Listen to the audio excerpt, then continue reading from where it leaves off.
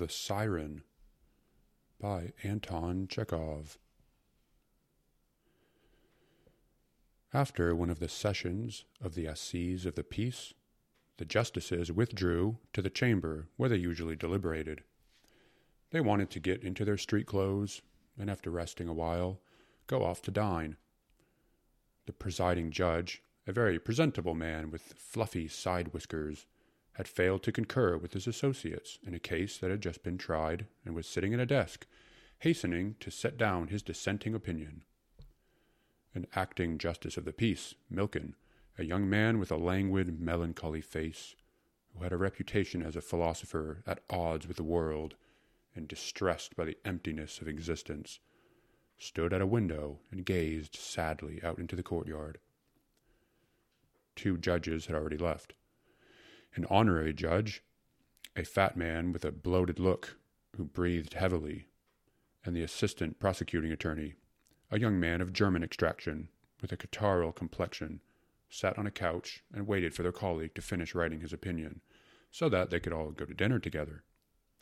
Standing before them was the secretary, a short man with side whiskers, growing close to his ears, and a sugary expression on his face.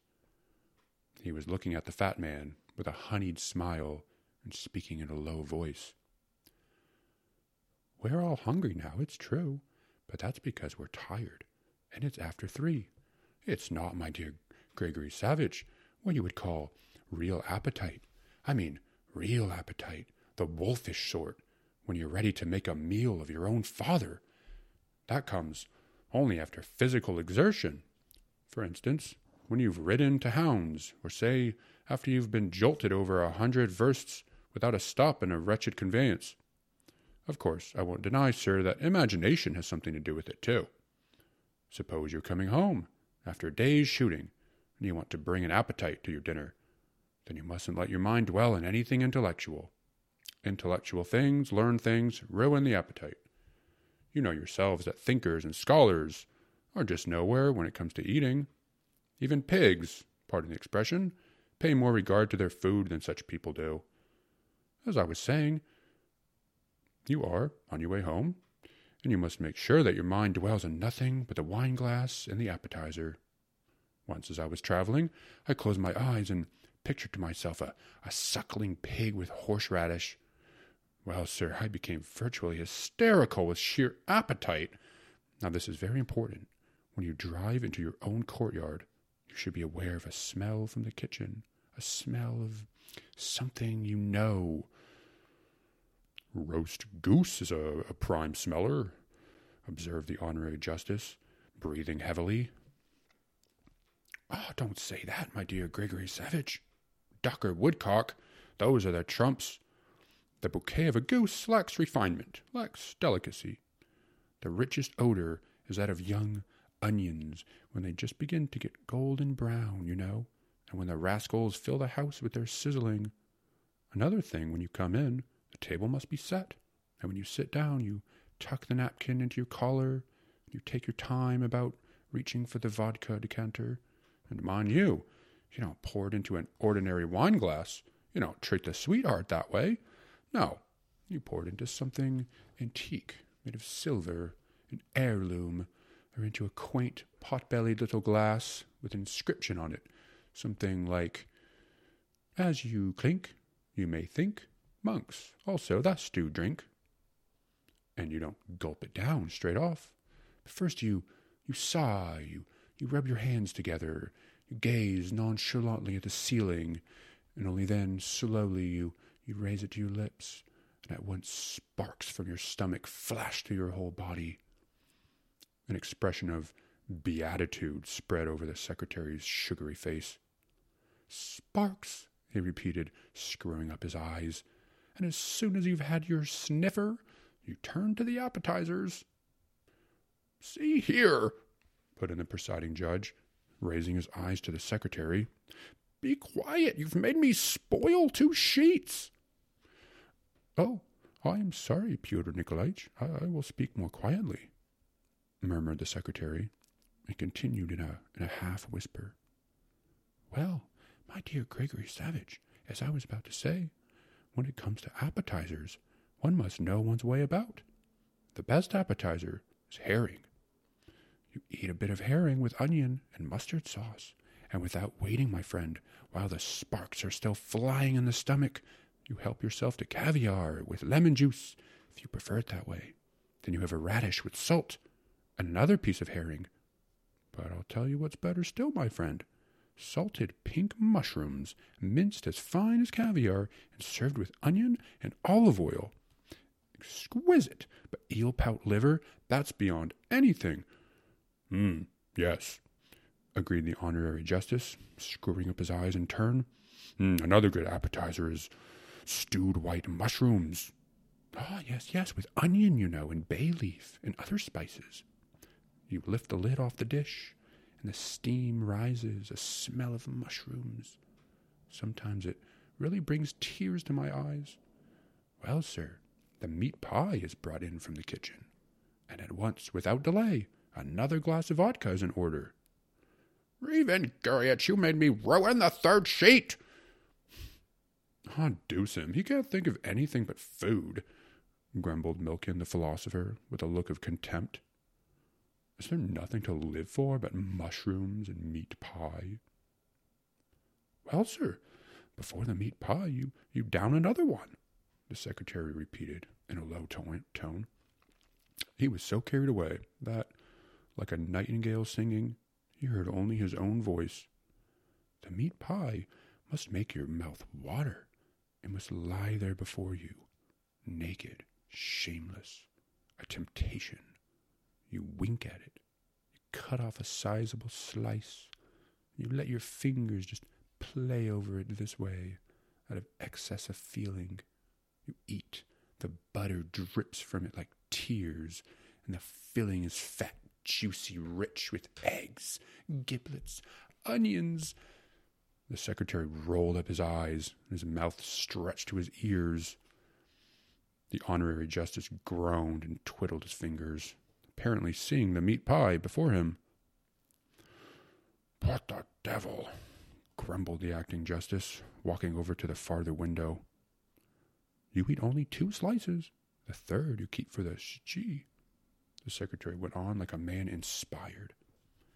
And as soon as you finish with the meat pie, have the shchi served to keep the appetite at pitch.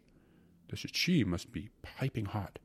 But even better than shchi, with all that cabbage, is a borscht, prepared with sugar beets, Ukrainian style, the way, my friend, with ham and country sausages. It should be served with sour cream, of course, and a sprinkling of fresh parsley and dill. Another excellent thing is a raselnik with tripe in it and giblets and young kidneys. And then if you want a soup, the best thing is a vegetable soup with carrots, fresh asparagus, a bit of cauliflower, and whatever else is legitimate. Yes, it is an excellent thing, sighed the presiding judge, lifting his eyes from his papers. But at once he caught himself up and moaned, "Oh, for heaven's sake, if you go on like that, it'll be evening by the time I get through with my opinion. I've spoiled a 4th sheet." "Oh, not another word, not another word. I'm very sorry," the secretary apologized, and went on in a whisper. "After you've had your borscht, or your soup, as you prefer, have the fish course served, and immediately, my friend, of all the mute race, the finest is Crucian carp, fried in sour cream, but so that it doesn't have any odor of silt. To give it true delicacy, it must be kept alive in milk for 24 hours. "Oh, fish ring made of sterlet is good, too," put in the honorary justice, closing his eyes, and then suddenly, astonishingly, with a ferocious air, he rushed from his seat and roared at the presiding judge. "Oh, Pyotr Nikolaich, will you be done soon? I can't wait any longer. I just can't. Just let me finish. Oh, the deuce. I'll eat alone." The fat man waved his hand in despair, seized his hat, and without a goodbye ran out of the chamber. The secretary sighed, and bending over the ear of the assistant prosecuting attorney, proceeded in a low voice. pike perch or carp with tomato and mushroom sauce isn't to be sneezed at either. But fish doesn't really satisfy one, you'll admit, Stepan Franchich. There's no substance to it. The main thing in a dinner isn't the fish, no matter what the sauce, but the roast. Which are you fondest of? The assistant prosecuting attorney made a sour face and said, sighing, "Unfortunately, I can't share your transports. I have catarrh of the stomach." "Ah, tut, my dear sir. Catarrh of the stomach is an invention of the doctors. It's a complaint that comes mostly from pride and free thinking. Don't give it a thought. Suppose you don't feel like eating or you're even nauseated. Just pay no attention, but go right ahead and eat.